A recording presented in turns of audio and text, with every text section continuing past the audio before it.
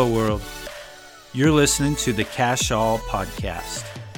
Technology integrates with every aspect of our lives. Computing, entertainment, gaming, education, and much more.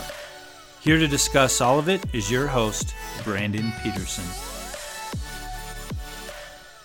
This is an exciting episode of Cache All because it is the first time I will have a guest on the show. Very excited. Little nervous, but more so excited. My good friend Josh Bruck is going to come on, and he's going to tell us a little bit about geocaching. So GPS and GIS, emerging technology that can be applied pretty much to any career field in the world. So we'll probably spend multiple episodes throughout the history of this podcast and talking about GPS and GIS technology. But for the first time we discuss it, it's going to be about how it can be used as a hobby, and that hobby could then be enough to spark an interest to those who want to learn more about the technology related to it and to pursue some possible careers. So let's jump into our interview with Josh. Josh, thank you for joining us. Hey, you're welcome. I'm excited to be here. I'm excited that you are here. Do you want to tell us or tell the listeners a little bit about yourself? Well, I'm from Iowa.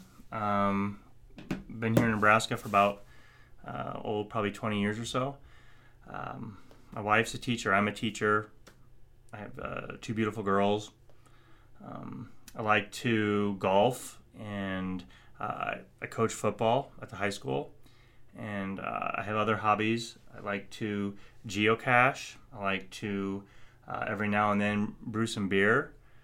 I try to keep busy. Well-rounded, I would say.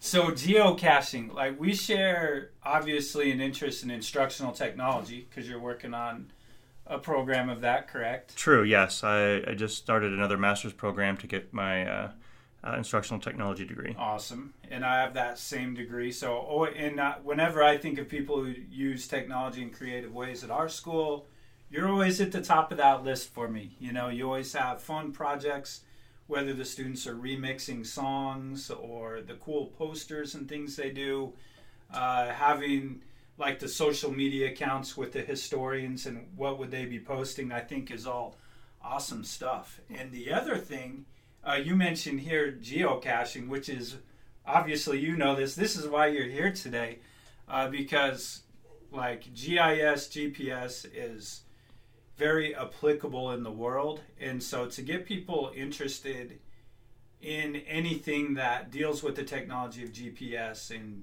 GIS and all these things, I think is awesome.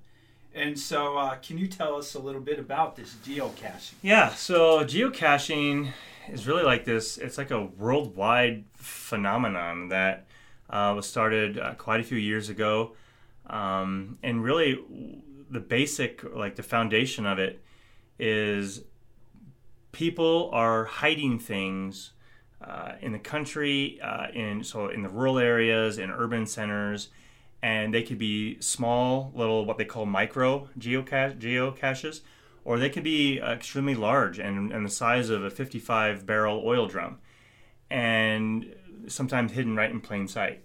But there's always a log, and there's so if you do find, or when you find the geocache, you usually get to put your name and the date, and then you put it back as found.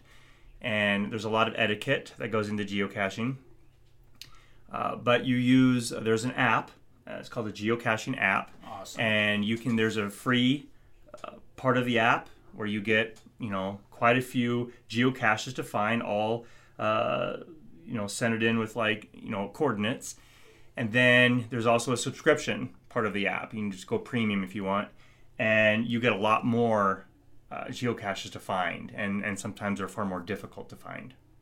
Very cool. Very cool. So you explained how, the app is what people need, some way for that. And it's probably available for Android and Apple and all that, I'm assuming. Where did you get started in this? My wife had heard about it. She loves things like that, and she said, "Hey, have you ever heard of geocaching?" I was like, "No, geo what?" And if you think about the name, a cache, you think about like a store of something, and then geology, Earth. And so she's like, "Yeah, it's like just like a treasure hunt, if you will." And so we downloaded this app, and there are a few hundred really around North Platte, and all across the state, all across the United States. Found them in South Dakota. We've been in Colorado. Just a little, if we're on vacation, we say, "Hey, I wonder if there's a geocache close by." Cool. And so we just started doing them and really got into them. And especially during COVID, that was a great family activity. Absolutely. We could all be together. Our girls got into it. And it was just a way to get out of the house, not be around people, and just kind of do something fun together. Awesome. Well, I got to tell you what, I'm in. The video game nerd of me, Final Fantasy, these games, traipsing around in search of treasure and coins and credits and stuff. Like, to me, this is like the real version of that, kind of a best of both worlds, and kind of takes physically going out into the world and finding these things using a digital platform, but then finding these physical locations to do that.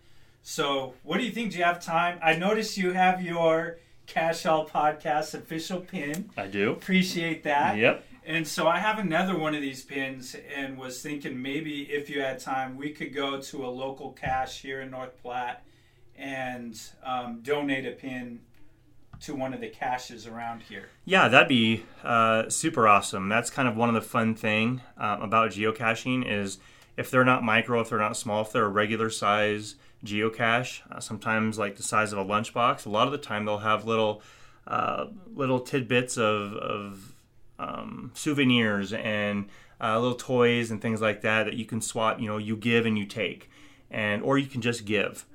So it's kind of just a fun geocaching community thing. Awesome. Very cool. So what do you think? We got time for that this Yeah, afternoon? It's going to be awesome. Okay, so we're going to take this pin and we're going to go out there. We're going to document some of this. So for those of you that listen and have stumbled across this through Twitter, you'll be able to follow us and see these kind of images we're posting at Code Peterson. And we'll put some things on there so you can kind of join us on our adventure, I guess I could say, sort of through these images.